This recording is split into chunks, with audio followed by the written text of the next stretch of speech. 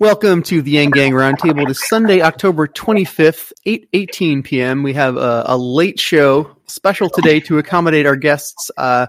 We have Jack and Manny. They're Trump supporters who are Yang Gang, and part of our mission statement here is to bridge communication gaps. And we have not really had any Trump supporters, people who are still supporting Trump's. There's only one. People who are supporting Trump and our Yang Gang. So welcome to the show, Manny and Jack. Manny on camera, Jack not pictured but here. Please, I'm done. You started talking. I like that. I'm going to hand it to you. So please introduce yourself. Hi. I'm sure a lot of you just know me from back when I made a Twitter poll that got viral between Andrew Yang and Trump. It got over 100. Was it? It was 75,000, and Yang won by 9 points.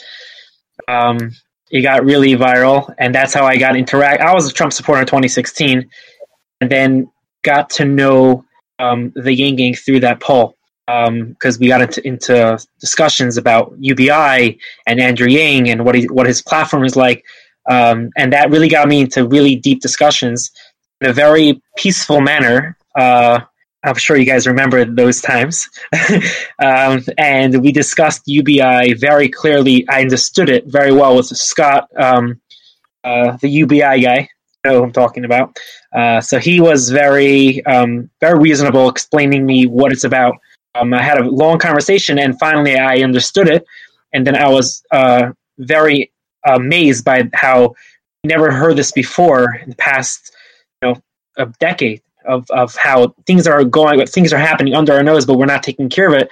UBI is the solution for it, and it was just something that I really liked. So I moved over to supporting Andrew Yang for him to be president. So I actually voted for him in the primary in New York, and I was excited. But then it was a really sad day when he dropped out. I was actually in Nevada campaigning. I went there. I got a flight, went there to help out, and he dropped out in New Hampshire before he came to Nevada. I was so broken. I was sitting in my hotel room watching it live, how he just announced that he's dropping out. It was really broken, working hard and spending money and time and effort, and then he's not in the race anymore. So that was really upsetting.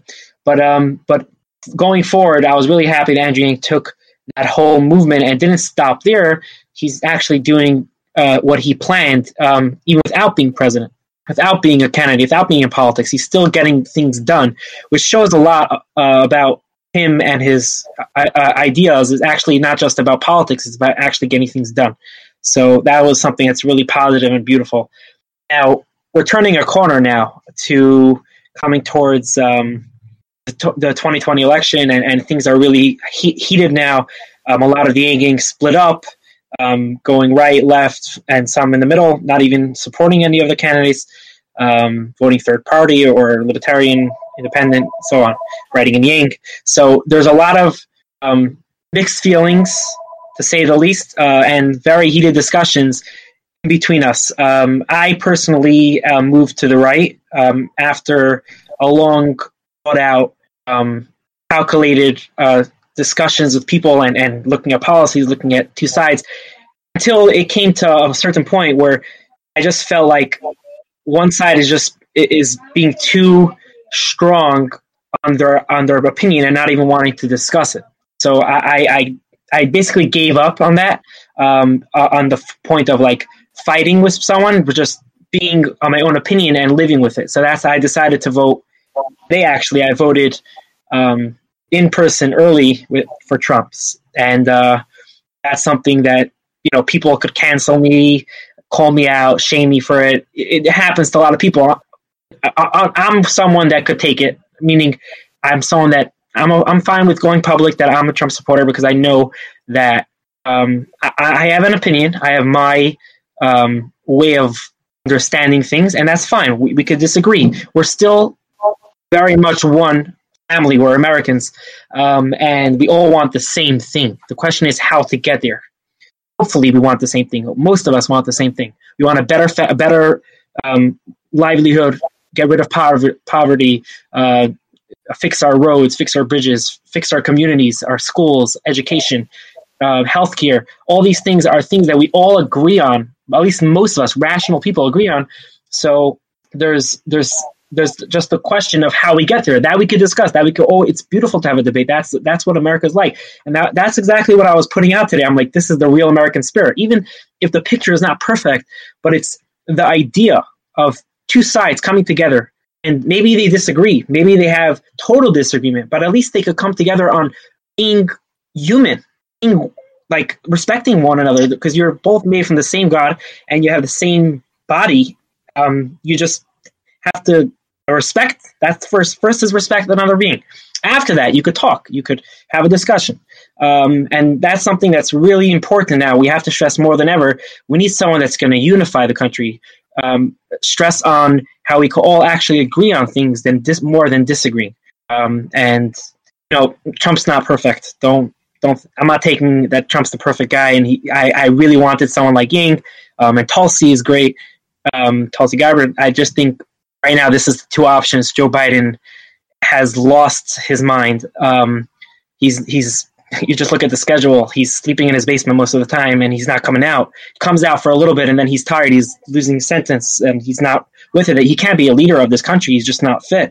Now, you're going to say Trump has a lot of wrong tone, the wrong message. You might be right on a lot of things, but the fact is, it's about what he's done. He's done an enormous amount of things. I was just looking through an accomplishments of what he did. Even if you don't agree with what he did is good, but he did so many things for his supporters. His promises that he kept on the campaign trail, he did an enormous amount. And that's something that we have to focus on, seeing policy, not just character. Character is important, but policy is really, really important. And I don't think Joe Biden has the best character, to be honest. I look at him how he screams at people, his supporters. He called them chums. He called them names. I don't think he's someone that has a good character, even if you're going to character-wise. So there's a lot of different things over here that we could discuss. I want to open discussion. It shouldn't just be my opinion. I want to hear what you guys have to say, and then I'll talk about it and see how we disagree and agree on things. I do want to jump in real quick, because Manny, like I do understand where you come from as far as like talking about various issues that matter, and even things like mental health and stuff that don't really get much recognition, especially by the general public. Like things are just so divided and so like one. Okay, what's that? Oh, this is let me mute myself. Give me a second. Oh, okay. Well, I was just saying that like there's a lot of like these one-minded perspectives on both sides. That's how I see it. Like you have those who are saying, "Oh, pick me because the other side is bad." That sort of type of rhetoric. There's not really any sort of substance, and to be honest, I'm just putting out there, I didn't vote for either one, like Biden or Trump, because I felt that they weren't leadership material. And for me, it's about not about like what they did for their supporters, but what they've done for the entire country, like everybody all together. And so far, nothing has really improved. Especially in every single community, it's only like certain parts, and things have just gotten worse. There's a lot of civil unrest. There's a lot of disruption, and the swamp hasn't been drained as Trump would say. Like there's still that corruption. None of that has been addressed, and we're just looking for someone who can not only bring us together but can solve these big time issues that even and from across the board, not just the ones that are trending or at the top, whatever, but even those that don't get discussed as much, because they lead to these bigger happenings that we're seeing. It creates a domino effect, and and I feel like that's why Andrew Yang was so easily, a lot of people like gravitated to him, because he talked about every single issue across the spectrum, no matter what, and that reflected in his policies. That's why he had over 150 literally dissecting our systems and going through the details as to like, okay, how can we address this and that. He didn't overlook or overshadow any other thing. Like every single issue, every single subject, had importance. It had merit. And the problem is, it's like, people in this society, in the general public, like we've become so brainwashed by the media, by the top officials, where they're not telling us the whole story. And then when someone, like Yang actually pulls the cloak off of our eyes and stuff and tells us what's really going on, even though it's like a state, we start reaching that stage of enlightenment, is also a bitter pill to swallow. And it's really upsetting because now we're seeing like, okay, what we thought before was all a lie. And and these people at the top, like, they're just laughing in our faces and not doing anything about it. And we're just forced to, like, settle down with, what seems a bit better from our perspective and the person we choose, because it's like, what else are we going to do? It's like we're given these very harsh ultimatums that only cause more harm than good, bring more detriment into our lives. And it's just like it, and it's a terrible mindset. It only creates more chaos, more division and disruption, and a lot of lack of energy and drive to do better and do something substantial or productive that could give us a better, brighter future.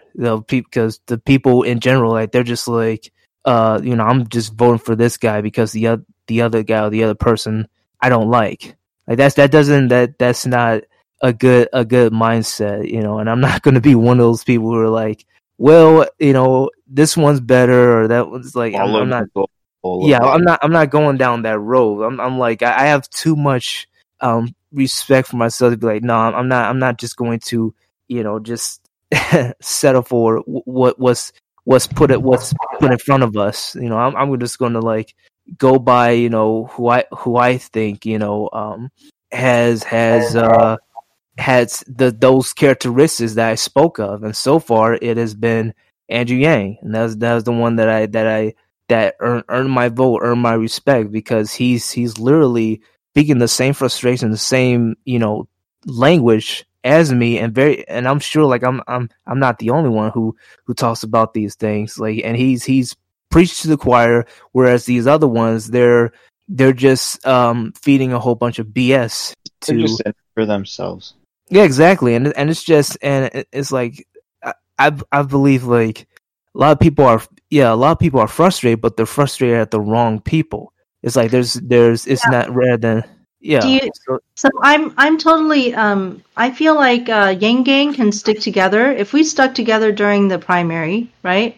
Now that we've moved on to the next phase, I think we could still stick together now and even after the election. I'm pretty sure, like, after the election, despite who wins, like all the conservative and the liberal Yang Gang can just be like, okay, like, let's put that all aside and work towards these goals.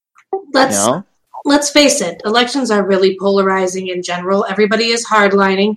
Everybody is trying to convince people to get onto their side. And the means by which people are willing to try and convince people are getting more and more aggressive as we get closer and closer. So since you have a lot of catharsis for people when that responsibility no longer feels like it's weighing down on them. So let's is attached to their vote. Everybody is attached to having other people agree with them, especially if they care about the opinion of. And generally, Yang cares about each other enough to care about each other's opinions. So we have Manny on, so let's just ask him, like, we say, like, November 3rd, after that, no matter who wins, do you think that all this polarization between conservative and liberal Yang is gonna, like, at least go away, and we can try to, like, focus in our effort on, like, getting his solutions, I think very much. I think there's two things that need to be done right now. For one, I think we all need to focus on what we agree on, and we all agree on one thing that got us united at first, like a few of you were saying. that UBI is the number one thing that got us united, and we should focus on it. The more we focus on it, the more we'll be united to get it done. Number two, I think that we need to stick together on issues, not on like what we hold as dear to us. Nobody else if nobody else agrees with us, then we can't be on the same page. Yeah, it's okay if we disagree. It's okay if we have differences, but we need to focus on the core issue of why we all in the beginning became Yang Gang, and what got me as a Trump supporter and what got a Bernie bro, if any of you are from that group, came to the Yang Gang. We have many of that, right? From both sides of the aisle. It's incredible what Andrew Yang did. It's never happened before in such a odd way that so many different people came. There's a reason for that, because there's an issue. When there's a core issue of everybody cares about, we could unite on that issue. And once you're united, then you could come across any force. The movement just gets bigger. The only reason why I think Andrew Yang didn't make it to the end over here is because he didn't play the dirty game. He didn't play the dirty game of politics, how everyone else does, with doing things that we know about, of campaigns, play the dirty tricks to get the media and everything else. Here's the thing, though, Manny. Like, do you think that like, just like you back in 2015, I was supporting Trump because I was so sick and tired of like politics as usual and it's the same BS. And when he won, I got a little excited. But then as the years passed by, unfortunately, I see him as like all talk and no walk, because I thought like in the midst of this pandemic, he'd be sending out like more than one check and like just sending out. But because he's saying he's so rich. But anyway, that's beside the point. I don't care about that. The thing that it is that, well, Yang... Talking about Trump? Who are you talking about? Yeah, I'm talking about Trump. But the thing... Wait a second. Trump is not a dictator. He can't just say something and it happens. He has a Congress. He has to go through Congress. And he did get stimulus. He got 3 times, right? If I'm not mistaken. First time was actual paid to people, got $1,200, and then there was other PPE, right? So it wasn't like he didn't get anything out. But there are people blocking it. Nancy Pelosi, we all know this. Nancy Pelosi is blocking the bill. She's the one that was holding it up. Too. Both sides are responsible. Right. Well, both of us. I'm not saying both sides are screwing us over. 100%. The plan is without even a stimulus for the people, and we've been going on to 7 months without one now at all. Yeah, so that was ridiculous. Not a at any points either. Yeah, we were given breadcrumbs. Yeah, from all that. To be fair, though. Right. Trump has shown he's very, very willing and eager to be sending out the direct checks to people. It's just that, like you said, both sides, GOP and the Democrat establishment have been blocking. They're all pretty bad. I mean, sense. But okay, wait. Let me just finish what I needed to say, because that was, I said, beside the point. The thing is that, do you think that in the long run, like, Yang can exert more influence really in a Trump administration than he could in a Biden administration? Like that's the only thing I'm thinking about here. I don't care about Biden or Trump. I'm just caring of like what's the best way to get these ideas that we all agree on through. So let's just say in a hypothetical world, the one that, Manny, maybe you and your friend, Trump does win, and then Yang says, hey, let's do this UBI. And then, like, the Republicans will go like, no, that's socialism. And, like, this guy is a liberal Democrat. Okay. I disagree with that. I think Trump has a very big chance of getting it done. Look, he passed criminal justice reform. That's a very liberal stand. And he went against all odds. Obama didn't do it. He wanted to do it, but it was hard. His hands was tied from both sides. Trump fought tooth and nail to get it done. Now, that's something that's very unpopular in the Republican Party. I think Trump could get something done if he believes in it. And someone just has to sit down with him and explain it to him. And I'm sure Trump would sit down with Andrew Yang after he gets elected and talk to him about it. It's not something that Trump would throw away, especially that he said, go big or go home. I think that he really wants to help people. That could be looked at as maybe not true, and certain things that he does, it seems like he doesn't want to help. But Trump is very weird in that way, that he speaks one thing, but he does a lot of good things for the people. And I'll believe it when I see it. Hey, Manny. So yeah, I'm not sure. I'm not sure if I agree that he has accomplished a lot, but I do believe that when he wants to do something, right, he does it in a kind of a, like sort of, he's just going to do it no matter what anybody else says. And I did notice that he really likes the stimulus check, and he asked Pelosi to send it up all by itself, which is exactly what Scott Santos has asked for, right? And I'm not a Trumper whatsoever, right? But when Trump says something that I believe is correct, I also don't, back away from it and say, well, he said it, so I'm not going to mention it. No, I'm going to mention that because this is what needs to happen, right? Great point. Exactly what Scott Santos says. And I'm 100%. I wish Andrew Yang had gone up there and said, instead of the political thing, instead of the, sort of partisan thing that he did, which is, Nancy, get it done, right? Because then now you've got all of this furor about, now it's, this side's fault versus that side's fault. He should have said, hey, let's split it out exactly as President Trump said, and let's send just that one piece that everybody agrees is the best thing and the most important thing. And I wish he had done that, but he didn't. I think the reason why he even said that was we need to get the money out to the people, and things have been looking very, very dark out here, and he's like, hey, like, we got to help them, like, somehow. It's like, and we have no time to waste. So that's why he sounded like, all right. So if he sees from that perspective, but I feel like he sees that for the whole thing. If he sees UBI as a must because you need to help the people, if someone explains it to him and gets it to his brain, he would definitely be for it. It's not something that he's against. It's just that he never understood it yet. And when he understands it, I think he'll definitely be on board with it. Well, there's another thing is that sorry, Mia, just one more thing, which is that I may not agree that Trump actually is wanting to do good things for the people. I feel like his motivation is political in the sense that, he knows that if he gives money to the people, that makes people really happy, and it's going to help him in the long run when he does what the people want, right? I agree with you on one point there. I agree with you. Just want to say, I agree with you that Trump is doing it for his legacy, but he's getting things done for his legacy. He cares very much about his ego and his legacy. That means that he has to do a lot of things to make his legacy the best. Now, he's done an enormous amount of work in the past 4 years.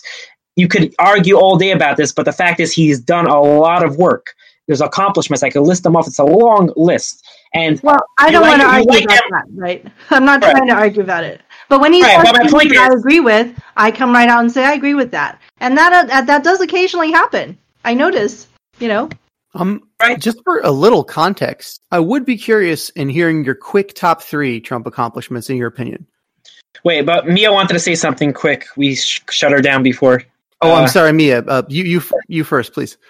I just I would like to really quick say that the thing that would emphasize your point the most is if Trump had shown any interest in one, Andrew Yang, or 2, UBIs in general. He has never made a mention of it. The reason why I currently support Biden over top of Trump, besides policy differences that I'm sure we could all discuss at another time, but the Humanity Forward candidates, particularly the early on ones, were all very strong UBI proponents. If we do not take the Senate, the House, those proponents are depowered. So they don't have the ability to speak as loud of voices as they would otherwise without a democratically controlled government at the moment. There are not enough Republicans taking on the battle cry that we can have them representing us. And having them have more power actually defeats the people who have been willing to step out and say, yes, UBI is important to us. So for me, voting for Biden isn't voting for Biden. It's voting for our down ballot candidates who will represent us. So that's where I stand on that. So I want to respond to some of this and maybe end with a question to the group. Can I make a quick point here? Yeah, sure. Go ahead. So I don't think Trump is inherently against a universal basic income. I think it's already been pointed out that it could be politically beneficial for him if he's able to say, hey, I'm giving money directly to the people, and even if he's not, let's say he wins re-election, he won't be able to run again in 2024. But still, his legacy, like Manny was saying, I think Trump considers very important. But I think it was also correctly said in here, forget by who, that the information just needs to be put in front of Trump. He probably doesn't know all that much about UBI. If he was if Andrew Yang was to get an audience with Donald Trump, then Trump would all of a sudden probably be in favor of UBI.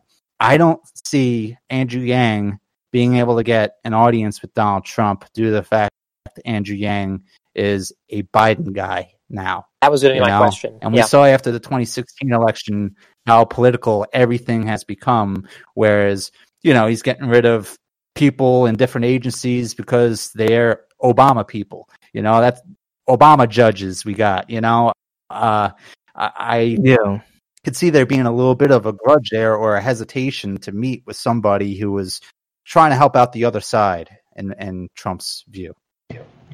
I want to just quickly and insert that the fact that I don't think the information that we're talking about putting in front of Trump is actually useful to him. Like the way that we talk about information, we talk about like logic and facts and things like that. And that's not what moves Trump in my view. Like what moves him is what do the people want, right? Polls, right? Or things like the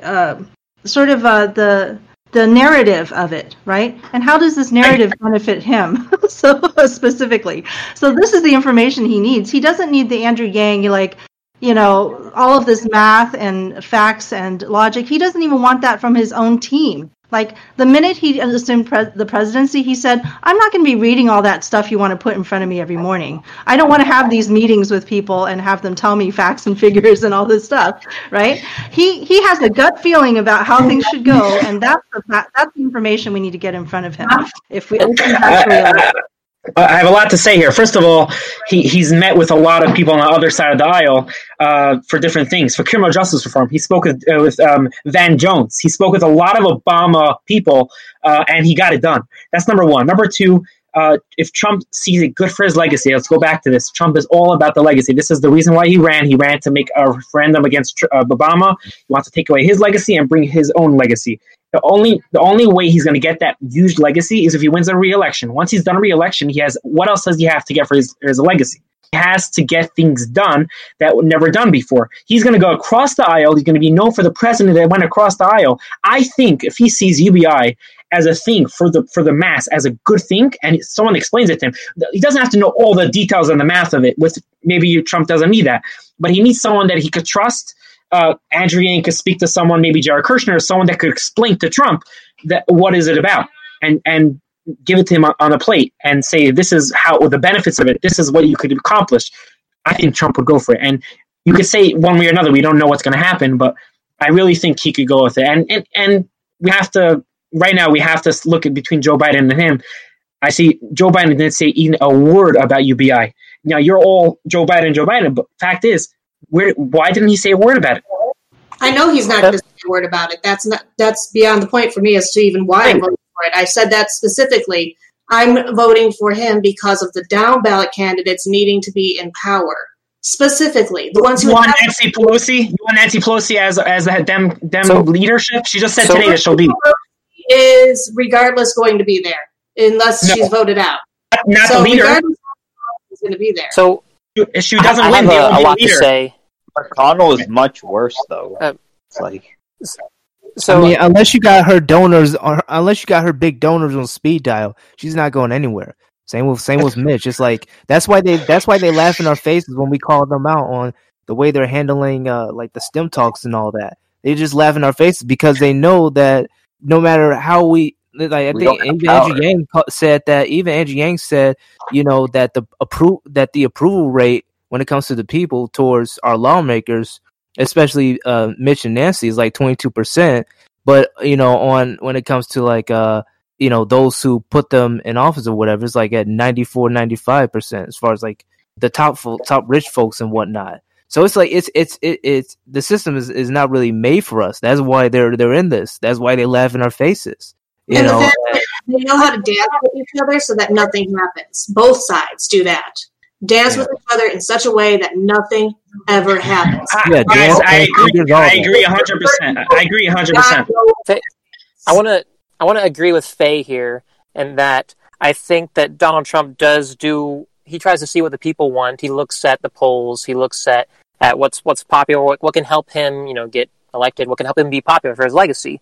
And I think that what this pandemic has shown is that monthly payments are popular. And that's why Donald Trump has tweeted out many times that he wants to send direct payments to people. So my question, though, what I was going to say earlier, one of the things that drew me to Andrew Yang in the primaries was that while all the other politicians were just going after Trump, without putting too much of a focus on their policies, Yang said, look, Trump is he's not the cause of all our problems. He's a symptom of the problem. Let's focus on what got Trump elected, those problems that got Trump elected. But now, with the election being so contentious, Yang has been very, very pro-Biden and very anti-Trump. So I wonder, since Trump has shown himself to be, very vindictive, to say the least, on people who attack him, how is that going to affect Yang and his ability to work behind the scenes like Van Jones and getting UBI done, getting it to Trump? So can I bounce off of you, which is that, sure. We're all Yang Gang, and that's how we met each other, and I love that. But I'm also, again, if Andrew Yang says something I don't agree with, right, or I think might need a little adjustment, I'm going to come out and just say that. I'm not really going to be a fangirl all the time, and say, well, everything Andrew does is perfect. Sometimes Andrew just kind of disappoints me, but that's okay. I still love him, and I love everybody else in Yang Gang. Now, when we move forward into the next phase, whoever is president, right, I feel like we're just going to be getting out into the weeds if we continue arguing and complaining at each other about things. We need to be laser focused, right? And so in order to get that done, it doesn't even have to be Andrew. He said that himself. That was the most important part of it. It doesn't have to be Andrew Yang sitting down with Trump, or it doesn't have to be Andrew sitting with Biden. It could be anybody else who is UBI focused. Here's the way that I see it. In 2016, when Bernie didn't win and it was really contentious between him and Hillary Clinton, the Bernie people became extremely sour against anyone who wasn't for Bernie and in attack mode. Oh yeah. Us as Yang Gang, we have to do the opposite. Okay, regardless of whoever wins. Yeah. This coming November, we just have to be like when people think of Yang Gang, they have to think of wow, these are the most cool, fun, amazing people ever. So if he ever decides to do a 2024 run, regardless of what's happening, we're just out there with our positivity and our happiness, and we show that we can. If we can't be nice to each other, if left Yang Gang can't be nice to right Yang Gang, how are we going to get anybody outside of Yang Gang to come in? It's wow, they can't even talk. So on November 4th, we all get together and just fight for the policies and help each other out regardless of the outcome. And stop spraying the poison. Stop, break the cycle. Yeah. It's incredibly important to remember also that at this stage out, we're probably not changing a lot of hearts and minds anymore. There's very few days left. Arguing about it is literally pointless at this stage. Yeah. Other than if you're going to go out and phone bank or text bank for somebody, it's pretty much pointless. What happens it's a waste of time. Happen on November 3rd. Right. And after that, we're still going to need to be together. We're still going to need to be fighting for UBI specifically. And that's and I don't know if Manny or was Texas politics? Was Jack, Manny or Jack, if you know this, there was one UBI Republican running in Montana for Senate, and his name was, I forgot his name. It was Dan Larson. Dan from Montana. Yeah. So we got to get more of that. It's unacceptable that there was just one out of it was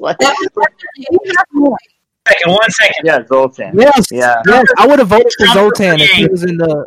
Hang on, let me sing. Yeah. Tramper for Yang wanted to run as a Republican. He actually asked his audience, what do you think? And he got crazy amounts of backlash. You can't run as a Republican and have UBI. The reason why it's so unacceptable is because that's how basically people took UBI and framed it as socialism. Framed it part of the Bernie Sanders group, and if you have UBI, you're already a socialist. It got a wrong frame from the beginning. I think if we reframe it to the world, to the Republicans, to both sides, explaining that it's not socialism or not. It's totalism. It's totally a different concept that has to be taught. That doesn't start at zero. I mean, it's your compensation for being one of the greatest investors. Wait, the problem is if you frame it in any way, one side's going to say, "Hey, I don't like that." So don't say it's capitalism or it's not capitalism. It's just a new thing, and that's what it's going to be. That's it. Well, that's true, and also I find that Yang Gang has already done a lot of this early exploration. We discovered that between Trump supporters and conservatives and libertarians and progressives and people who are far out to the left, anarchists, whatever, all of us could agree that universal basic income is pretty important, and that if we had it, it would be transformational for all of us. And so I think we did that exploration work to find out what was our common, what is the common, policy that could unite us, right? And so we just need to message that harder after this. But in order to do that, we got to stick together through this difficult time, right? And come out the other side, continued to be unified on this one particular policy that, that really could be transformational for everyone. Go ahead. What it comes down to, like I just want to say real quickly that when it comes down to the argument for UBI, it's like the bottom line is this: okay, you got a bill that's due tomorrow, or like what if you get your car breaks down, or like or your something happens that and it the prices are pretty high or whatever. It's like, or if you get laid off, it's like, what are you going to do? What is your response? And if your first thought is going to be, I have no idea, or I guess I'll just work another 9 to 5 or do this or whatever. I'm like, what if I told you have another option? What if I told you that you will get a monthly allowance of $1,000 or more, just for being American and one of the foundation, the workers, of this country, and this is, if things go south for you in your life, you'll have something to fall back on, and you might get the chance to start your own business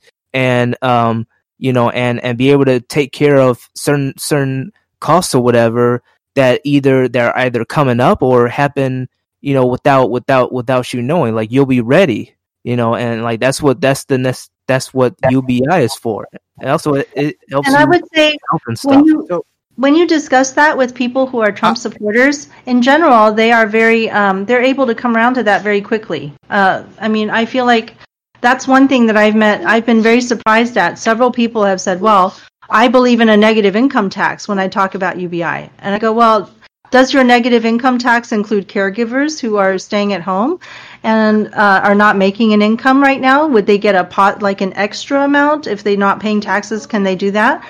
And they say, well, how are they any different than anybody else who needs that money? Yeah, sure. And so like maybe the words are different sometimes that appeal to one group versus another. And that's why I'm thankful that Manny is here, for example, so that you can tell me what is the messaging that works for your group, right? So, and hopefully you can appreciate us too if we're on the progressive side, we say, hey, they're saying it's not enough. They call us a Trojan horse because they think this is not enough money to sustain people. Okay, well, how can we ameliorate that? So if we go forward together, right, we can inform each other on how all these different disparate groups come to the same idea, right? So, go ahead, Jeremy. You haven't spoken as much.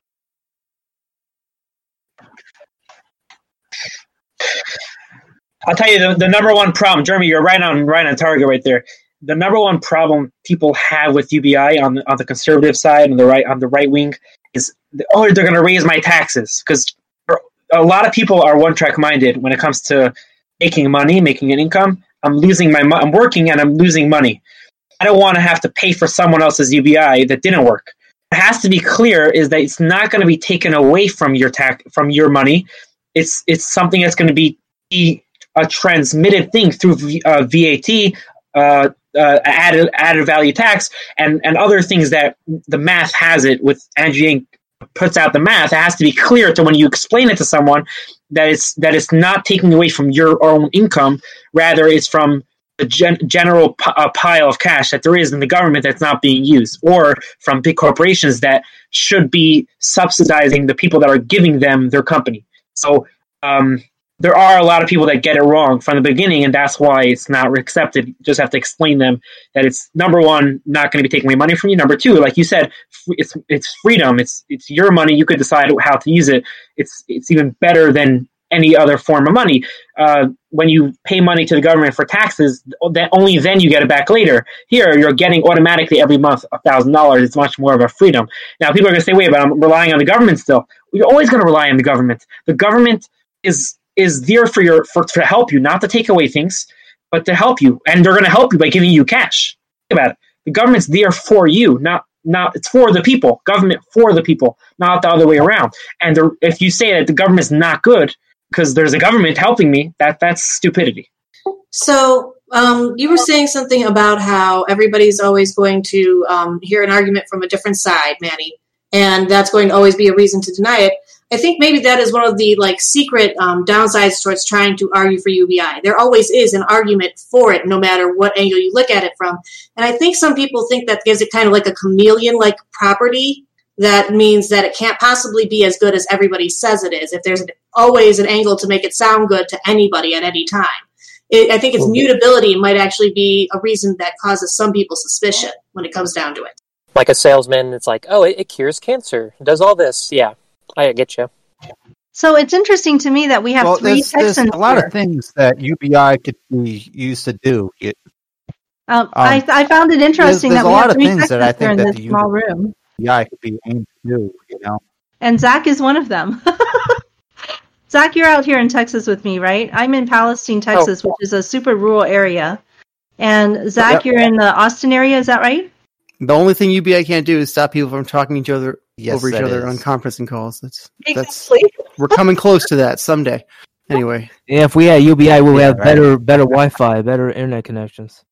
I wanted to find out, where is Texas politics from? I'm cutting in a little bit here. So right now I'm up in near Fort Worth, but I'm originally from Houston, so that's where I'm going back to vote. I'm just temporarily living up here in Fort Worth. Okay, so where are you originally from, you said? From Houston. I'm going back to vote on the day of. Would you say you're more from the suburbs or from the city area? More from the city area. Yeah. Okay. And how about you? I'm more of a transplant. I mean, I started out as an immigrant to Texas, right? And then I moved out. And then it was like, I was away from Texas for a while, traveled all over the country, came back, and then ended up in this rural area. So I'm more of a transplant in the rural area, but I love seeing all the differences, I've been to Texas all my life, actually. So sorry, go ahead. So even though we have three Texans here, we all come at it a little bit differently. How about you? Zach? Do you feel more like a transplant or someone who's been here forever? Or? Yeah, I mean, I've only been here a year. Actually, I think a year ago this week I moved to Texas. So I'm really a New Yorker. I'm a Long Island guy at heart. But now I'm a New Yorker in Texas. Yeah, and in the Austin area, I love the state. I already feel at home, to be honest with you. Yeah, the best thing about Austin is we have that very progressive sort of outlook on things, because they say their motto is keep Austin weird, and they have a lot of music, right? So entertainment. They've got they're kind of like the San Jose of our area, right? Where they have more high tech people, and they also have a lot of students. So there's music, and it's a musical scene there that's very different. Oh, it's ACL. It's booming. It's the music capital of the world, they say, and it's a very artsy town. I thought that's Nashville, Tennessee. There's always something going on. I know Nashville would have something. Yeah, it's like a Nashville. In a sense. So anyway, I just thought it was interesting. We have three different Texans here, and we're all interested in politics that way. So I'm not sure how much longer we have. It's a cool state for sure. Because schedule said 8 to 9. Do we have you for longer than that, Manny? Yeah, sure. I'm here till 10. Okay. So here's when Manny talked about framing. Here's a good thing for conservatives too. You can say UBI comes with none of this paternalistic, bureaucracy that we have, because the paternalistic bureaucracy is the way the government controls you. If they just give it to you no matter what, that's not control. But if they make you fill out all these paperworks and all these forms and check all these things off, then you're under their control. UBI has less Big Brother involved. That's for damn sure. The way you described it, Ariel, it reminds me of when Andrew Yang was on Chris Jericho's podcast, when he was talking about the WWE contract and how it's massive. It's like encyclopedia thick, and it's it has all this other extra stuff, and the town or whatever is they can't really reject it or whatever. They have to sign it because they have no other choice. Folks, I just want to stop a second. Just look at the comments of YouTube. We have some conversation going there. Maybe we could bring them in. Trumper for Yang went on saying Trump accomplishments, and then there's a conversation going. So maybe we could include them listening right now. So you asked what's Trump accomplishments. So he started listing them off. The things that Joe Biden didn't do, but he was with Obama. First, you don't have to frame it as Joe Biden anything. These are accomplishments of Donald Trump, and I would like to hear. I was curious about your opinion on that because we have you as our guest, and they would give me context on the things you're saying. But absolutely, let's hear from the comments in our chat. And thank you so much for watching on the YouTube chat. We really appreciate you. Yeah, thank you. It's what has he done? It's great. All right. So we could start with I can list off all the accomplishments, or just say what comes to my head. First thing is this is something before COVID. We have to look at before COVID, because after COVID is a whole new world. Because after COVID, everybody has different explanation of what Trump did with COVID, and that's a whole different argument, and that could be a longer argument. But let's say before COVID. Before COVID, he created 7 million new jobs, including now. Obviously, you're going to say, "Wait," but I didn't see any of them. There are 7 million new jobs that were created in different sectors. He created over 400,000 new manufacturing jobs. He brought back companies that the reason why they didn't leave is they were going to leave, and they were leaving Mexico and to China. Trump put on a tariff if they leave, and they stayed here and opened up companies, new factories, and steel companies, new steel companies open.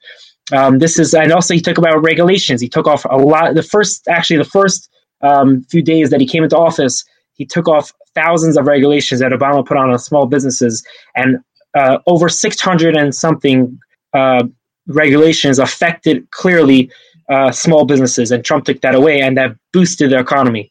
There's other things that, besides the economy, he did a crazy amount of foreign relations. If you think about it, he's the first president in history not to start a war. And he came into office actually supporting gay marriage, surprisingly. He's the first president to actually get criminal justice reform done. All the other presidents promised to move the embassy to Jerusalem, which is something good for the Jewish people, and he got it done. A lot of pressure came from different people now to do it. He's been fighting against people in the media, which is, you guys all know that's something that the media is a lot of fake news and a lot of corruption goes on there. We saw that with Andrew Yang and on the campaign trail, and Trump's fighting against them tooth and nail. Maybe it doesn't matter what his intentions is. It's about what he's actually doing. It could be beneficial to other people. That's very important, to fight against fake news, and they're using out, big tech is using fighting against conservatives, and he's fighting against big tech. He's supporting our police, law enforcement, got rid of thousands of millions of criminals that were killing people on the streets.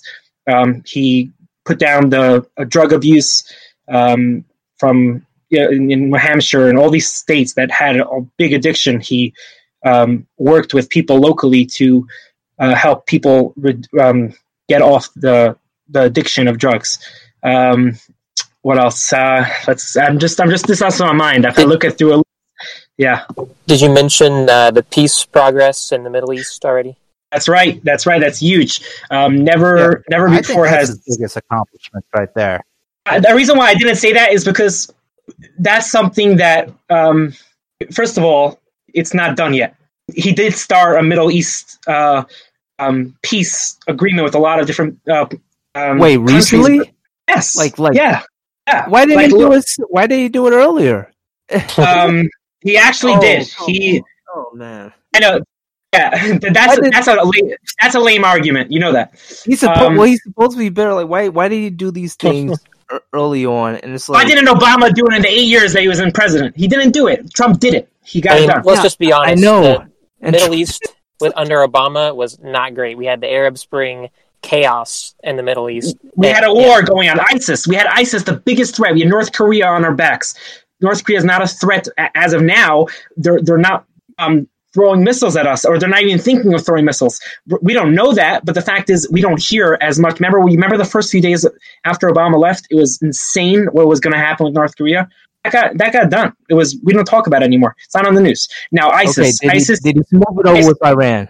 Because it's like, you know, they took out they ripped up the peace deal for them, and then they took out the nuclear deal. One of the leaders, like Soleimani, for he got killed. No reason. They took him out. They killed for no reason whatsoever. He wasn't a threat Wait, stop. He killed thousands. Pause. He killed thousands of our troops. Thousands on his demands, on his under his control, under his orders. He killed thousands of our U.S. troops. Don't tell me that he doesn't deserve it. Where you getting? Okay, beautiful. Where are you getting that from? Because let's just. People can disagree on the foreign policy Iran or not, but the fact is that the Middle East right now is looking like it's on its way to a much more peaceful time than what happened in the last 12 years. So, real quick, a lot of these things, depending on where you land on what you think should or should not be done, it doesn't really matter. It's important to remember that what one person sees as an accomplishment may not be an accomplishment to somebody else, but he is appeasing the people who didn't vote for him. They are getting what they wanted out of him on some levels. It may not be what I wanted, but I can see why support that do come back to him. He did his promises. He accomplished what he promised. That's the fact. He did what he said he's going to do. That are a lot more nuanced too. That whether you see it as an accomplishment or not is also based on what your standard was for what would be considered an accomplishment. Like criminal justice reform for a certain aspect of the population, what Trump did was perfect and wonderful. For another half of the population, it didn't go nearly far enough. 1 second. So you're going to have two people split down. He didn't promise nuance. He didn't promise criminal justice reform. So that's something that additionally he did without promising. What is promised on the campaign trail? A politician always promised things. He did everything he promised. And let's just say this. Promises, they're just accomplishments that had been listed as an accomplishment.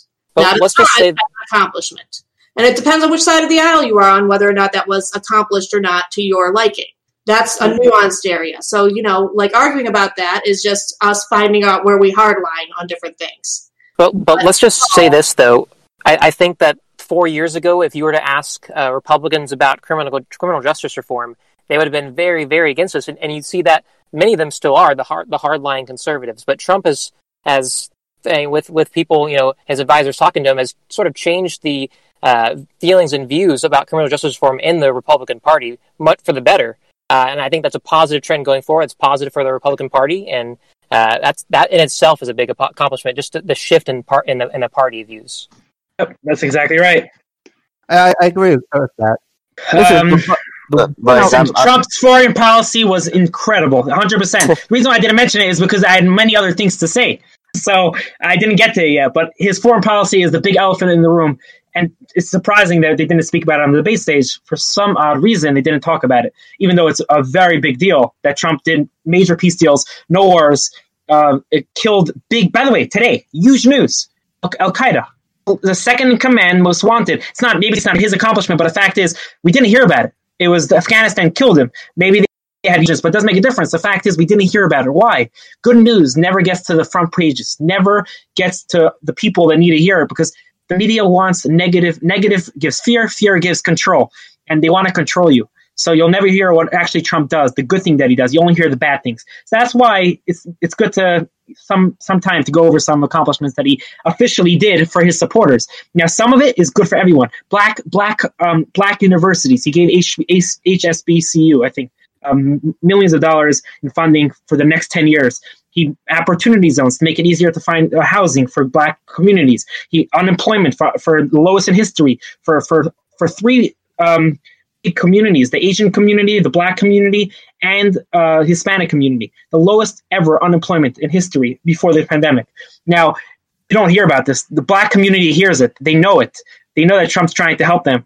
Fact is, you can say Black Lives Matter. BLM is on the left, so to say. It's like a Black Lives Matter on the left. But the fact is, what have they done? The 47 years, 50 years, Biden was in. He didn't do anything when he was in Senate. Actually, he did. He put the crime bill, which killed not killed, but put a lot of people in jail.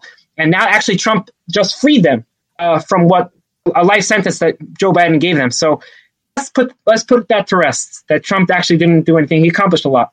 Well, two points I want to make real quick. It's like, yeah, we're me and especially and various others, we're aware of what the past presidents have done.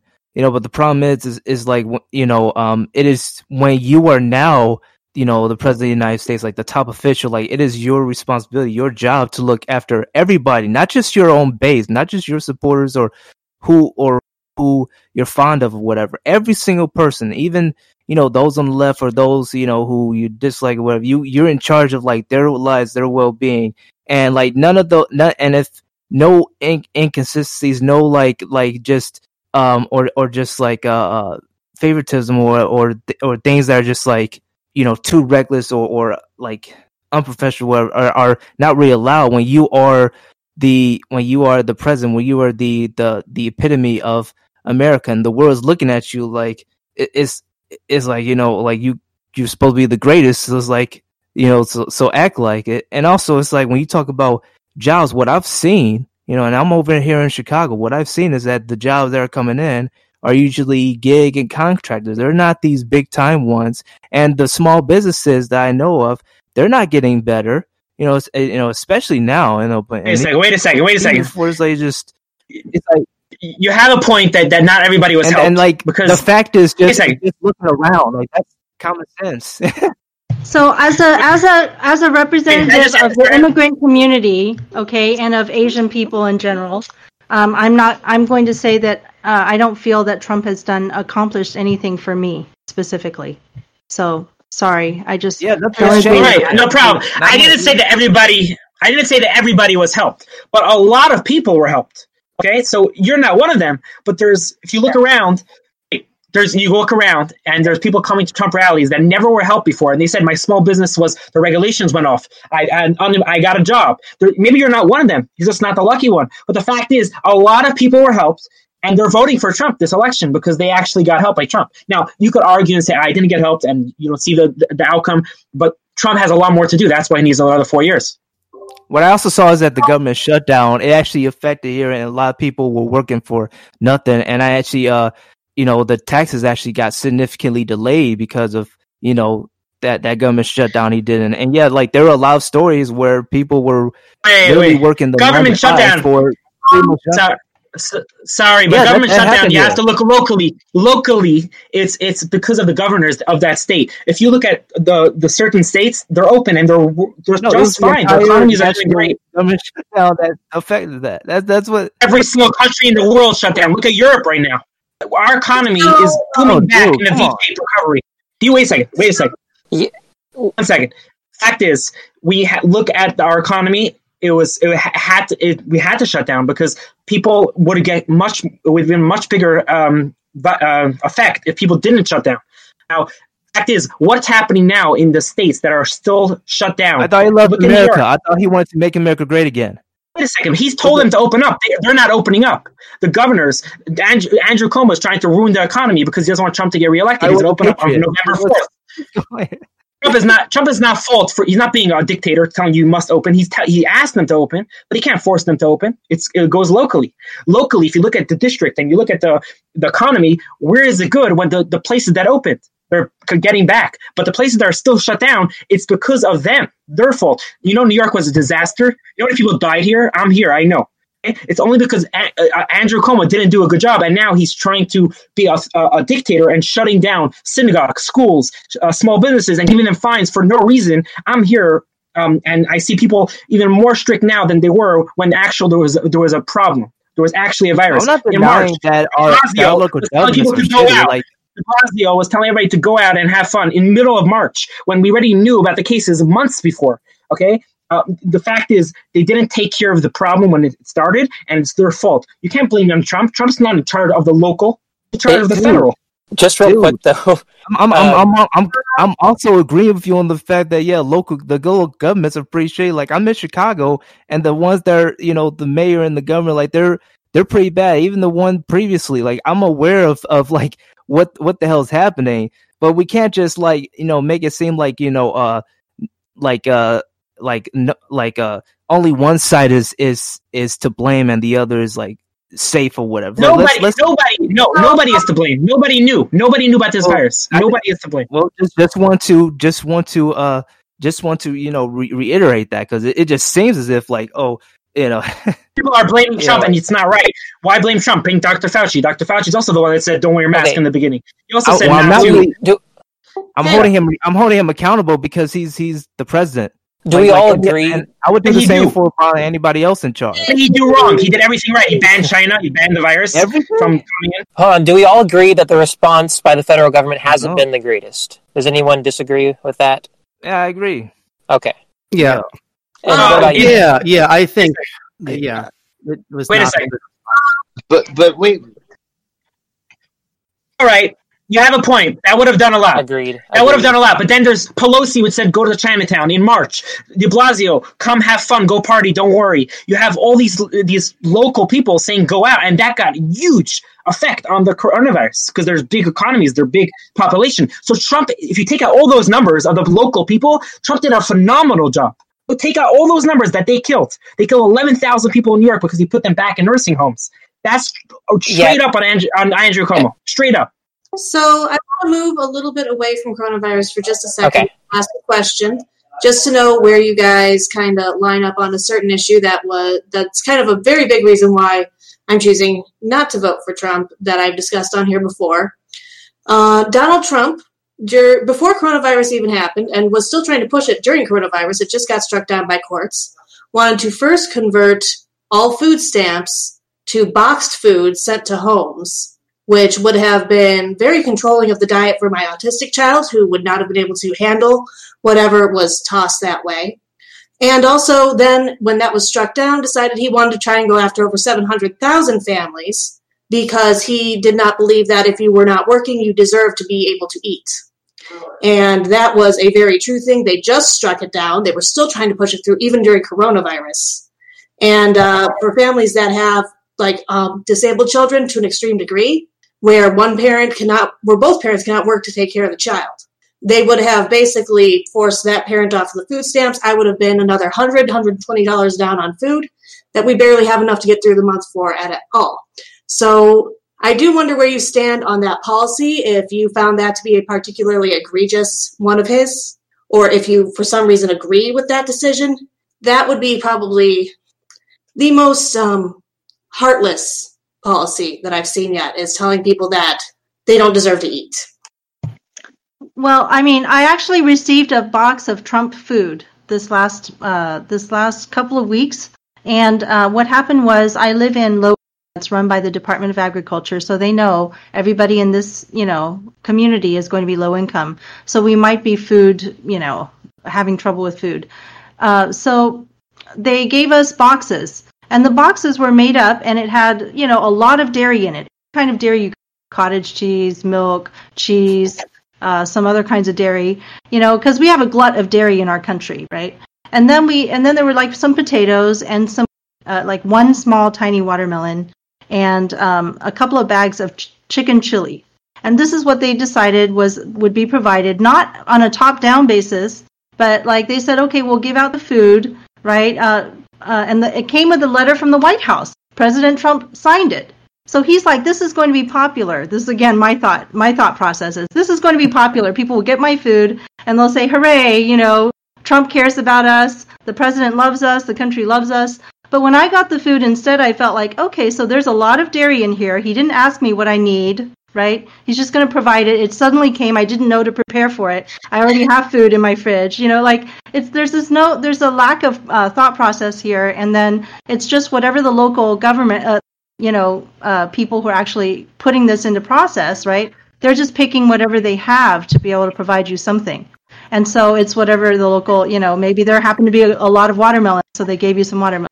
So it's like I was like scratching my head over this, like, should I be really happy and thankful, or is this like really totally just like mismatched to our needs? You have to throw away half the food when they send you. You throw it away. I gave half of my box away because I couldn't eat it. My friend Faye doesn't eat, dairy. So like, what do we do with this?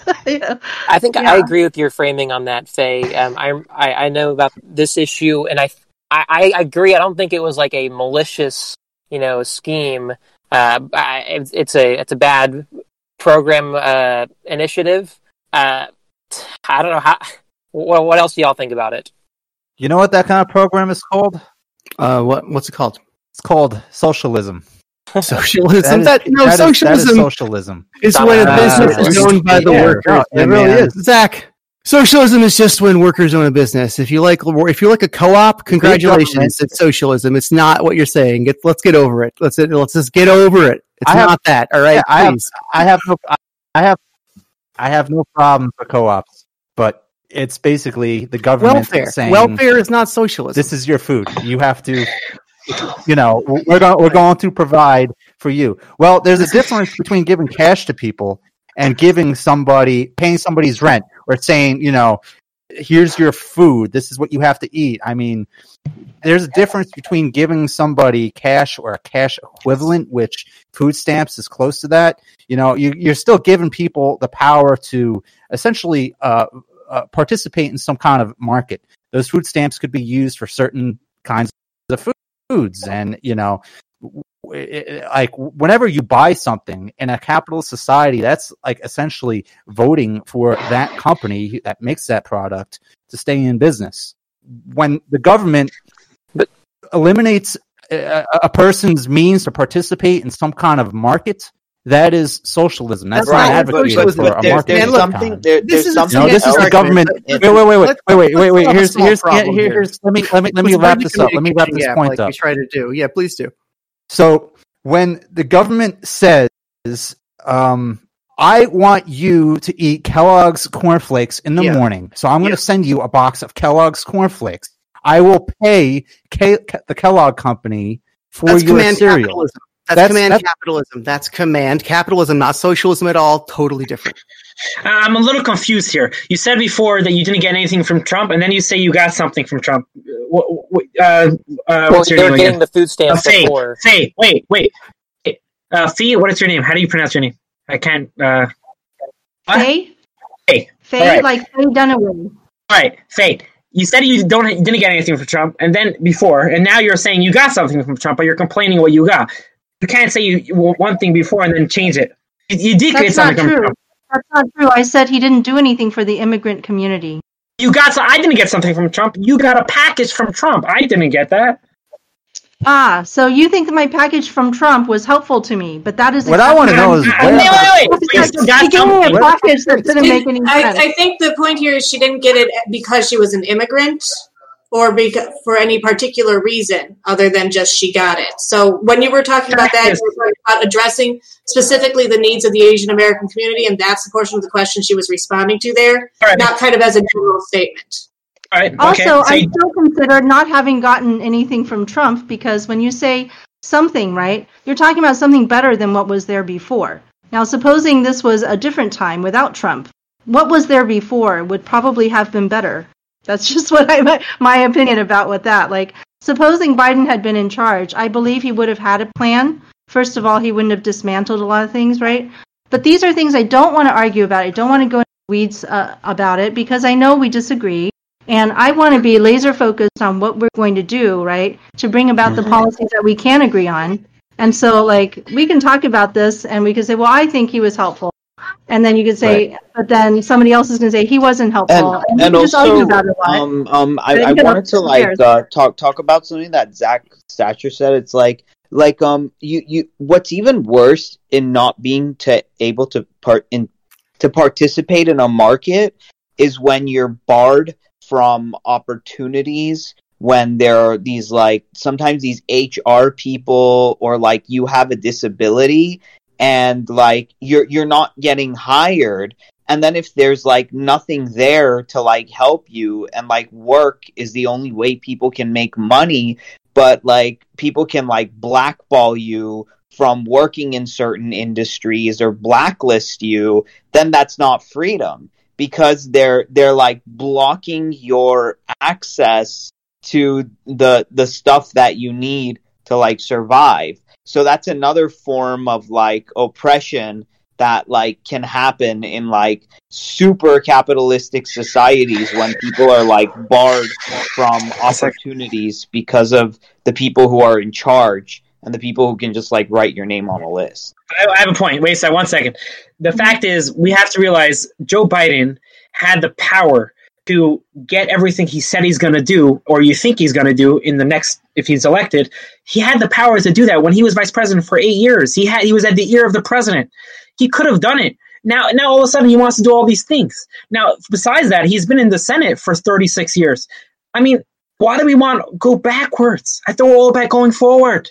Thought humanity forward, not backwards. Both of them are forward. That's Yeah, why I hear what you're saying, but I think both of them are going backwards. Both of them. It's like yeah, you're right. It's like Biden hasn't done anything for 8 years. It's like, yeah, and it is a fact, and he had the power to like say something, and yeah, our government's jacked up. So like all those things have happened. We should be going forward. We should be putting forth solutions and like trying to solve these issues so we can live in a better community, better environment or whatever. But unfortunately, that's not the hand we've been dealt. Now we're once again going backwards. So it's like Second, the fact is, I just listed off for you so many accomplishments. So yeah, it's like the fact is, I showed you that Trump did more than what Obama did. And if you want to go back to Joe Biden, which was with Obama, you're going backwards. Trump at least did something to be in the moment, at least do something in the moment. You want to say he didn't go forward? That's arguable. And I could agree with you in a certain sense. He's not addressing the UBI, the robotic issues, and he should get there. I really think I would love for him to go on that subject. But the fact is, where do we want to go? We want to go backwards? We want to be at least in the moment. That's where you're at. Well, I don't have I just any want to live a argument better with that. life and help my closest friends. That's all I want to do. fundamentally disagree on what. Like, I think this is just where we're going to have to draw the line, because we don't agree on what moving forward looks like from that perspective. Like, I don't agree with a lot of what Trump does. A lot of that feels backwards to me. And I understand that maybe he's done things that you find are moving forward, but I don't like the things he's done that's moving backwards. And there are things that I think the Democratic Party in general is doing that's moving forwards that could be enhanced by that. But I don't like Biden either. It's not like I'm like, yay, Biden. It's just Yeah, backwards. I didn't even choose him. Trump's not going backwards. Trump actually made peace deals, huge peace deals that were never done with history. Well, like you bring up bring up the manufacturing jobs. It's like he wants to like cling on to those because he doesn't understand that like they don't care. And also like even that one factory job that he saved, I heard that they like exported, and the tax breaks he gave to like some of these corporations, they didn't hire more people, they pocketed most of that money. So automated all the people and stuff. Yeah they didn't move it to Mexico, but they may have automated it. So I don't think like Trump is yearning for this American past when like all this happened, but we're just going backwards. again suggests that we are going backwards on its own. Bringing manufacturing back to the States should not be called backwards. That's for sure now. Thank you. And thank you. What you're right, 100%. By the way, Trump for Yang podcast, he just mentioned something really cool. That if Trump's elected, you'll actually get a chance to get Yang to be the Dem nominee, because he won't run against a Dem incumbent. We know that already. It's impossible to win over incumbent.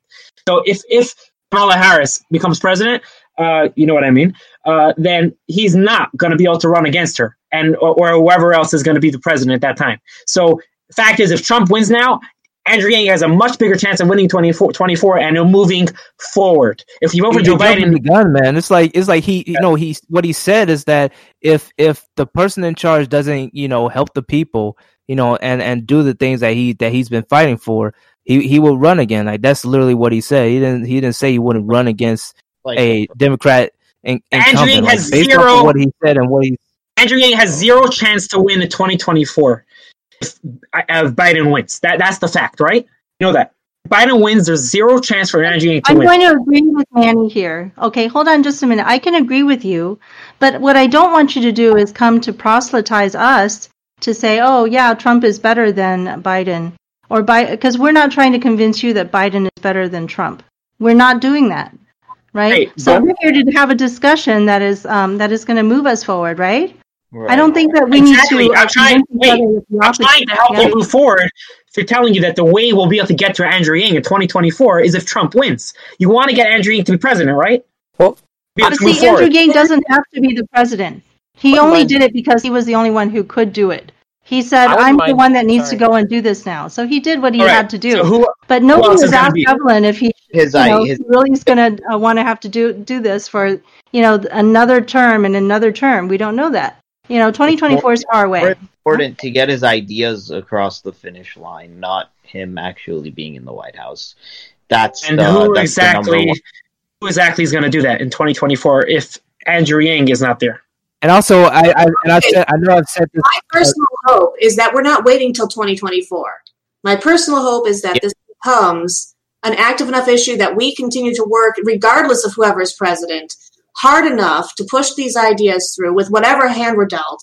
And we can, like I said, we can argue about who's going to win. We can argue about who's better for it. Die is pretty much already cast. People are going to vote for who we're going to vote for. This podcast is not going to change the minds of millions of people at once. So let's talk about what is going to actually move us forward together in the future. The more we give our attention to Trump and Biden, we all lose. I think we just have to throw it aside. We just have to say, how are we going to get these ideas implemented? Who's going to be our allies? How can we make the most noise? And how many pro-UBI people can pass through Congress? If we play this dumb game where they try to divide us on just the presidency, we've done that for years on end. It's not going to help. Just throw that out of our heads and just say, don't care. How are we going to get these ideas across the finish line? Practically, what do you want to do right now? So I want to recognize that whenever we see football, we just call it football. We just say, oh, they're playing football again. They're pushing this way, then they push that way. And, it's like you're on two different teams for some reason because you put on a different color, jersey, right? So that's football. We're not going to participate. And we don't need to do that with each other, right? Yeah, we are going to disagree, but we agree on something that we're going to keep our eye on that. That's it. Wait a second. If you're gonna say Andrew Yang doesn't need to be president in 2024 and someone else could do it, then we're not going to be called Yang Yang anymore. That's an idea. I have been specifically told during a humanity hang that after the election we should maybe not be so headstrong. Why we call the Yang Gang round table? I know, because Yang Gang is how we met. Right? It's a historical event that is never going to change how we met. I met you through Yang Gang, and you know it. What else are you going to call it? Right? I mean, from now on, no matter who takes up the mantle in the future, the Yang Gang will always be synonymous with basic income advocacy. It's not just about Andrew Yang, although he will always be respected as the founder. And the point of it wasn't that we aren't I think in the Yang Gang. The point of the shift in tone is and broaden our appeal outside of just. And we don't need group things, whether it's something. for Democrats or Republicans. Yes. Yeah, I want to jump in here. I don't think the Yang Gang is falling apart anytime soon. At least not until UBI becomes law. So after that, that's when I think there's going to be some problems arising within our coalition. Oh, there can be thousands of have problems. As long as there are different. Hang on. I'm talking. There are different. Yeah, can't get a word in this with this group, huh? There are many different visions out there for what universal basic income should look like, and there are. Oh no! Of course, people on the right. Exactly. Yeah, right at that moment, universal basic income is a means to claw back the welfare state, and there are people on the left as a socialistic policy, and they like socialism. That's a good thing. So, I mean, it's after that. How do we address entitlement reform? You know, does UBI stack on top of food stamps and all these other programs? I think the answer is like most of us don't care that much about the other bureaucratic stuff. Welfare state. And a lot of us are going to be like, whatever, you sort it out. As long as the UBI is generous. Right, yeah. You said after UBI gets passed and then you went straight to problems. No, it gets passed and, you know, all these, then that's a huge accomplishment. I don't care if we have tons of problems after it gets passed, as long as it gets passed, you know? What's the point of the Yang Gang after UBI is passed? I think it's that's the happy ending and we go our separate ways. We can get together for social gatherings if we've become friends. That'll be nice, but, you know, it's not about getting basic income anymore. Here's what I'm trying to do with. Don't lose perspective on it and think that just because we have the UBI doesn't mean they're going to not try and take it away from us too. We do have to be on top of keeping that policy in place. I think we need a leader. We need a leader in the White House that's going to actually be a founder of UBI. I think Andrew Yang needs to be president, in my opinion. I don't think that it's going to be able to be done with someone else. That's what I think. So well, it has to Congress first. So like we have to get all the pro UBI congressional people inside first. That's true. And that doesn't value on either. If there were more Republicans stepping up to promote UBI, I would be happy to help promote them as well, as long as nothing they said was so far off of my morals that I couldn't stand behind them. But the important thing is we need to see more Republicans taking that up for us to be able to commit to them the way we've committed to the Democrats. There are a ton of Democratic candidates saying UBI is good. Here's the thing, though. Here's the thing. Okay, like and this is you know an absolute fact. Not everybody is going to be here in 2024. So we got to, you know, do what we can right now. And as far as like the Yang Gang is concerned, what I want to do is emphasize on that, you know, message of like humanity first, because it's very crucial. You know, like we got to like treat each other like we belong, like human beings, and not like, you know, just if someone reaches out, we can't just, you know, push them off the side, ignore them.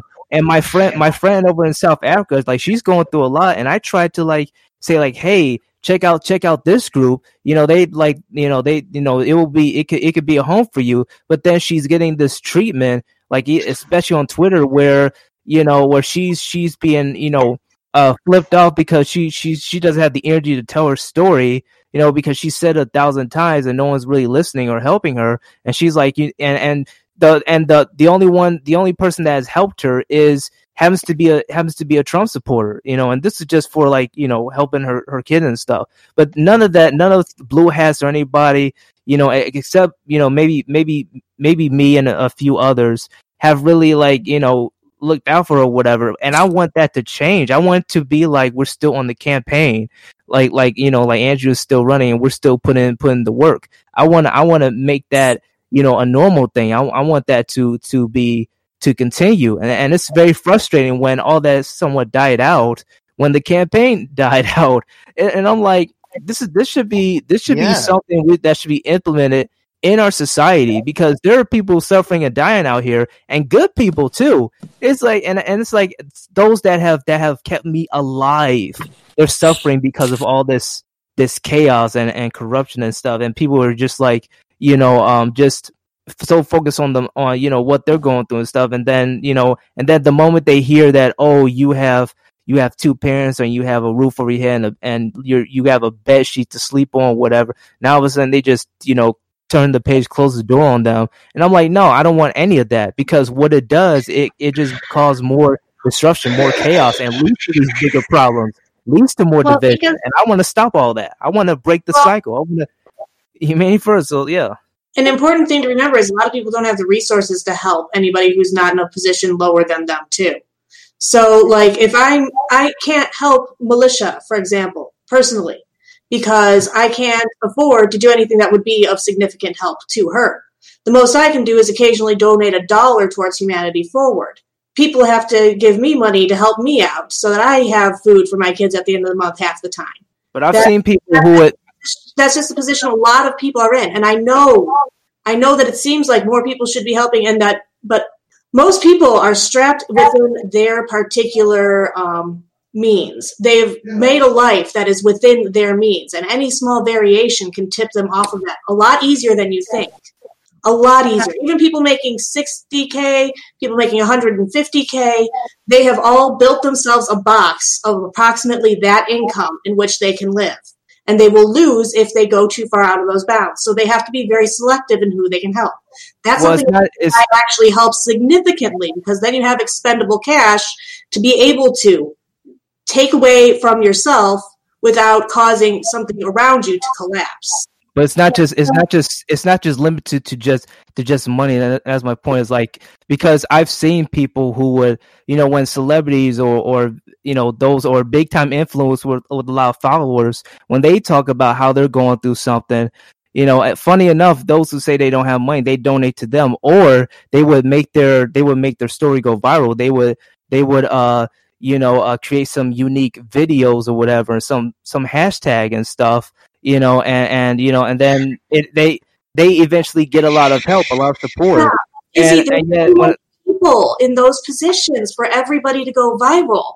You're asking for the impossible. There are just people who need help to be able to be helped individually through viral storytelling. That's not a reasonable solution. The only reasonable solution is UBI to that. I mean, you can have your specific militia, but then somebody else is getting ignored. There are only so many people in a position to help, and only so many people who are able to get that level of attention to be able to. Right. I do agree with Mia that people need resources now, but the real issue I see is that every single person out there is potentially someone who could help you. And so Manny is new to our podcast today, and you probably not heard me say something I often say, which is, how do I decide who's a friend of mine? I look around me, and if I see that you are somebody who might pull me out of a ditch when I'm stuck there, I believe you're a friend to me, right? I don't care. I'm not going to ask you, do you believe in Donald Trump? I don't ask you if you believe in Nancy Pelosi or what your politics. I don't care about anything else except, are you human? I don't even care if you're an American. If you're an illegal immigrant and you're here or whatever, right, with me, and I'm stuck in the ditch, are you going to pull me out of that? Are you going to stop at the side of the road and get me? Now, I don't necessarily think any of these politicians would, right? They may or may not. They may be too wealthy to stop today. Somebody else will do that. Actually, talking about stopping, Trump actually stops on the road and helps someone with a flat tire before he became president. So that's just a fact. If that's the case, then you're human with me, and I believe that we can do some good together. The end, So I think that we can hang together despite all this horrible, like back and forth. Sometimes we get irritated and we Twitter or whatever. Do that, shut off Twitter, but don't shut off the entire gang, right? Come back when you feel refreshed. Don't burn your bridges. Come back and we'll work on it together. We're going to push it forward into the next cycle. Right? I think it's something we have to really mention here before we end this, that we have to make sure that the Twitter chats, and we don't call people names. We don't say you're a Trump supporter, so you're a racist, and if you're a Joe Biden supporter, you're an whatever. Okay, no names. That's number one. Number two, I think that we have to realize the future of how we're going to get Andrew Yang's ideas more to the platforms, and everybody has a different opinion on how to get there. But if we could all find common ground on how to do it, I think that would really unite us to be able to stop being, I'm on this side, you're on that side, because there's two candidates. Something that's really important. Right. I just hate that like splintering of like the harmony. It's like it reminds me of like divorced parents and then there's triangulation. Triangulation is one of the worst things in the world because you're using other people to attack other people. You're whispering in people's ears and telling them who to hate. It's just so disgusting. It's like, hey, no one's like a tool for a projectile for your attacks. If you're too cowardly to say things yourself, you have to like whisper to other people to tell other people you don't like to do it for you. That's disgusting. Well, actually, I never saw anybody, you could prove me wrong, but I never saw anybody on the right calling on Twitter. Maybe there is, but I just didn't see it. Calling people names. I see on the left, if you're a Trump supporter, you're a racist, you're a white supremacist, you're Wow. a lot of different names that I've been called myself, and a lot of people could be. The term snowflake. I've removed myself from circles that call me names. Then they are on both sides. It's on every side. I don't care which side you're on. Somebody who disagrees with you, if you're having a conversation about it, is going to come on and call you some horrible name. Like, I've been called white trash. I've been called the C word and many other words for believing what I believe. I've been called the welfare Most queen. people believe strongly what they believe. I don't need to interact with them. I'm going to move on. That's what Okay. I It could be you're right. I feel like I went through chats, right? I've been on both sides when I was a Yang Yang and when I was Trump supporter, and I've got a lot of hate for being a Trump supporter. It could be you're right. I just didn't get it, so I can't speak to that. Well, just real quick though, which do you think is more? Trump supporter tell me that my disabled child deserves to die because he was never going to be able to support himself because he's never going to be able to have a job. That's just the way people are. If you disagree with them, there's going to be an asshole who's going to try and make you feel small. I think we all have our anecdotes from both sides, but which do you think is more stigmatized, being a Trump supporter or being a Biden supporter? Y'all answer the question. Who gets more violence on the streets? Where do you see people getting hurt for being a Trump supporter? Tell me. I'm going to vote for Howie Hawkins, but I'm going to objectively say that Trump supporters get more hate at this moment than Biden supporters ever have, I think. All right. And I'm neither a Trump nor Biden supporter, but Trump supporters do seem to be hated more. Right, and more just the left in general. So, like, the people who get the most vision when fighting are the far left versus the far right. And everybody in between kind of seems to find a way to talk to each other. Mm-hmm. Well, I mean, I think there are a lot of terms, democrat, all right? There's all kinds of terms that the right uses, and they're actually very good at it. They're very good at making up words that, that demonize the other side. And so I'm not going to have to tell you all of them to believe that it happens. Saying the left does it on social media, but they don't do a good job, that's old news. They're very bad at putting up phrase. But the fact is, they do call out Trump supporters head on, very, very viciously. And they also sometimes get physical. This is a very known thing. And it's the opposite as well. Really? Tell me a case where a Trump supporter absolutely attacks someone. So in East Texas, the liberals are we're the minority. And so when we go and have an event, they literally will hide because they are afraid that the Trump supporters will find out and they will show up with guns and intimidate people. And actually, some person got his phone stolen at the last event we had. And I was happy I didn't go with Zephyr. So this happens all the time. It's just that people are not aware of it. You cannot be objective. Are you kidding me? The media would have reported on it. If it happened, the media would report on it because they love these stories. It did happen, and it's been reported on in Tyler, Texas. Can you check their news? I don't know the case. Okay. Reported on. Let's.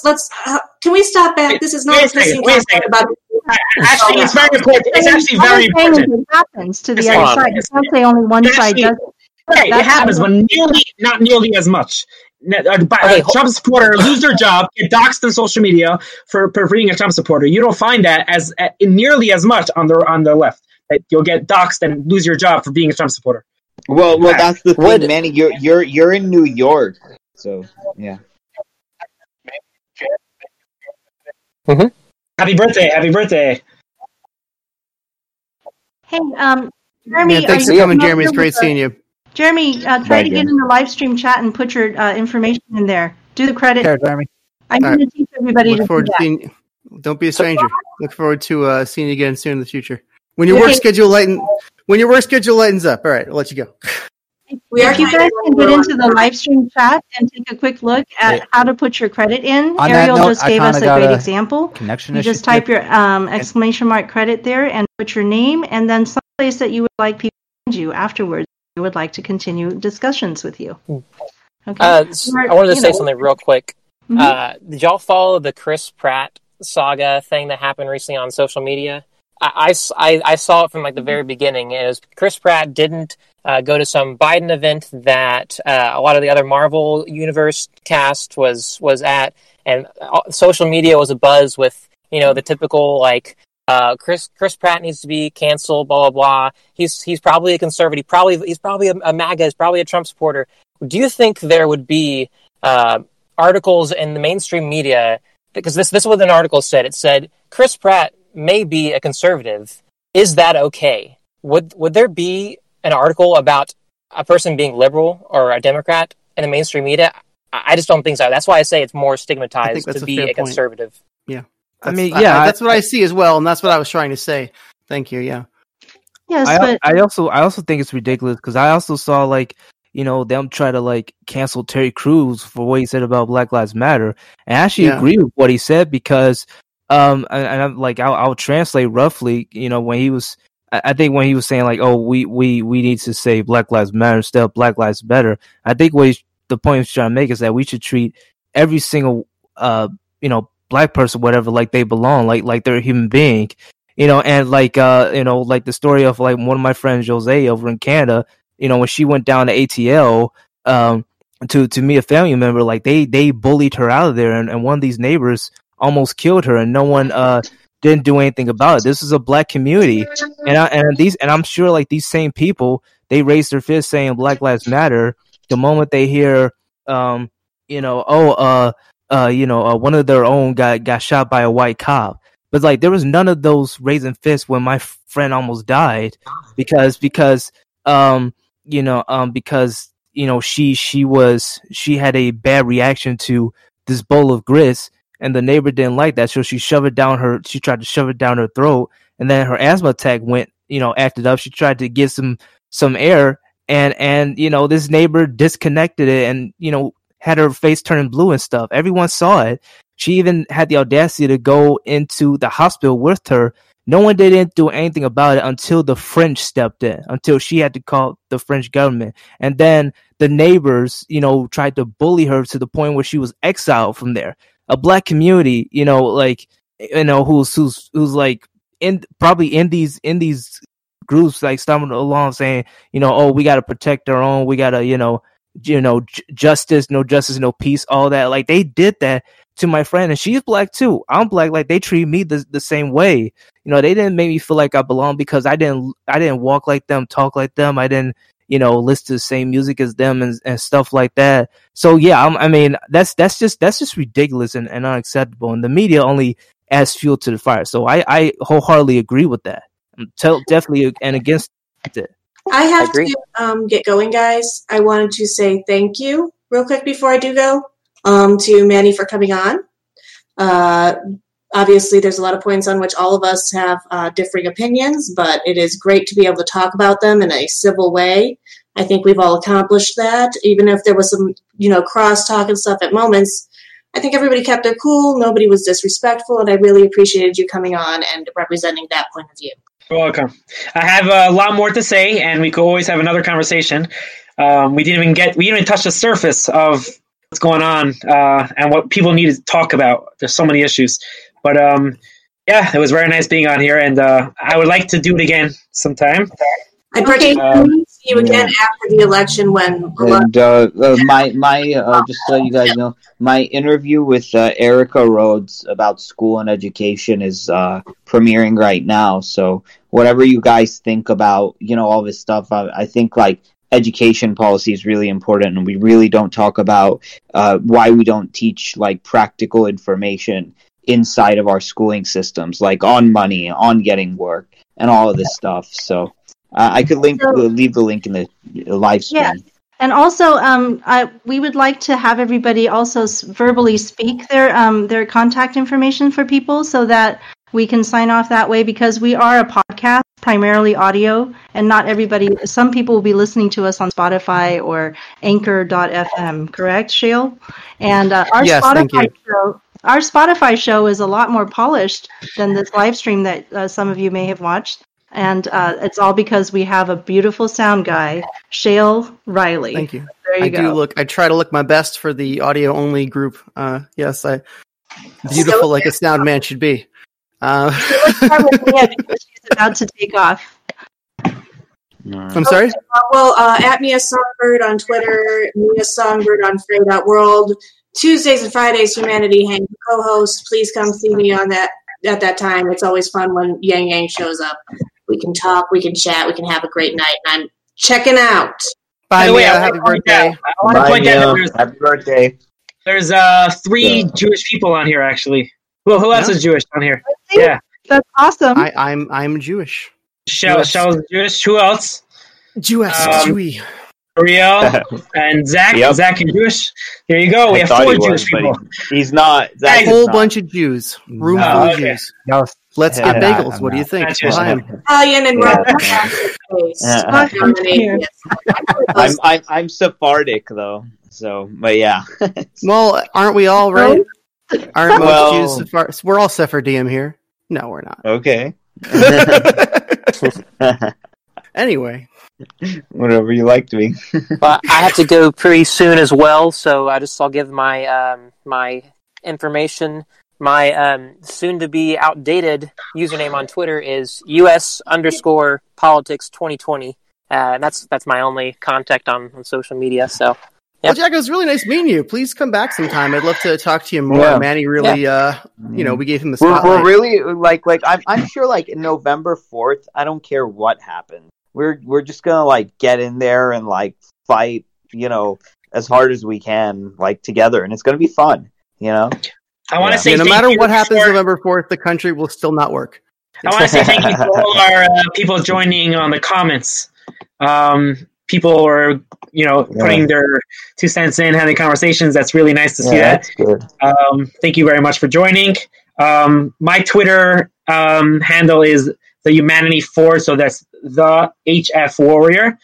And what else? Follow me. I'll follow back if you let me know who you are. So it's really cool joining you guys. Yeah, I'll show my face. So you want to follow me? I am at. Actually, I'm following Ariel's- you. I'm following you. Oh, okay, cool. Just and for the people who are watching on YouTube, Ariel's Ariels. That's ARIELS,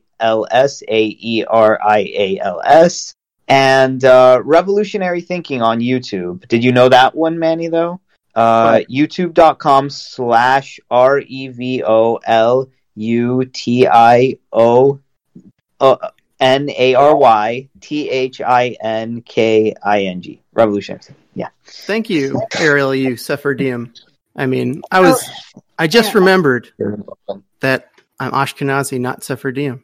But you know who is Sephardim? You know who's Sephardim like you? You know who's a seafaring Jew like you? Moto.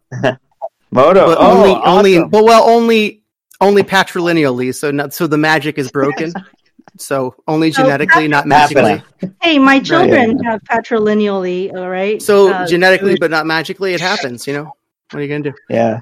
I wanted to mention, but there are a lot of Persian Jews in New York too, as well. So yeah, I'm glad that Manny had a good introduction to our show, and so did Jack, I hope. And if you are ready to come back at any time, we do our shows Fridays, Saturdays, and Sundays. We are now posting the schedule. Shayla is doing this on Thursdays. So on Thursday, you can pop into the schedule text channel. And you can see the schedule. And it's been really working. And I don't know why it took me many months to think of it. But it's a great way to have a schedule on our Discord. Once you see the schedule, you can hop in at any time, and join us. So you are welcome to not have to be the special guest. You can be like one of the regulars like us and just come into any conversation that you find interesting. Well, thank you so much for having me on. Sorry, go ahead, Manny. I will not keep you any longer. I know you got to go, but I really want to thank you. This was a fantastic episode, really one of our best. I really enjoyed it. Moments were uncomfortable, but growth is uncomfortable. So that's one of the ways I know this episode was really good. I'd love to have you again. So I appreciate the thank you, offer. Shabbat Shalom, L'chaim. See you around. Come back. Don't be a stranger. Thank you. Anytime.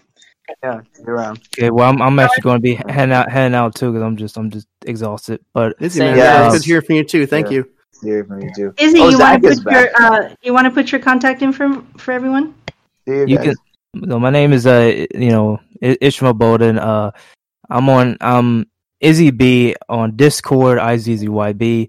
Izzy Bolden, IZZYBOLDEN, like at that on Twitter. That's Twitter handle, and also same handle for Instagram. And also like I have my YouTube channel, which is Izzyland YT, IZZYLAND YT, and also like my podcast Izzyland Uncut. That you'll find on on Anchor, Spotify, Apple, and various others. And I plan on making another episode hopefully this coming week, because if I have the energy, because it's been pretty rough. But just be on the lookout. Make sure to subscribe, and check out whatever content. Like if you like the visuals, and definitely go to my YouTube channel. But yeah, you can find me there. You May 1st. Thank you. Izzy. Awesome. My name is Faye Koo, and I'm at Palestine Math. Hell yeah. Jill? My name is Shale Riley. I am at SHAELRILEY on Twitter. Thank you so much for your time and attention. This was an amazing episode. Really, really good. Really did what we intended to, bridging communication gaps. Really nice to meet and know those guys better. So thank you for sticking around to the end of this thing. We love you. See you soon. Goodbye. Great show.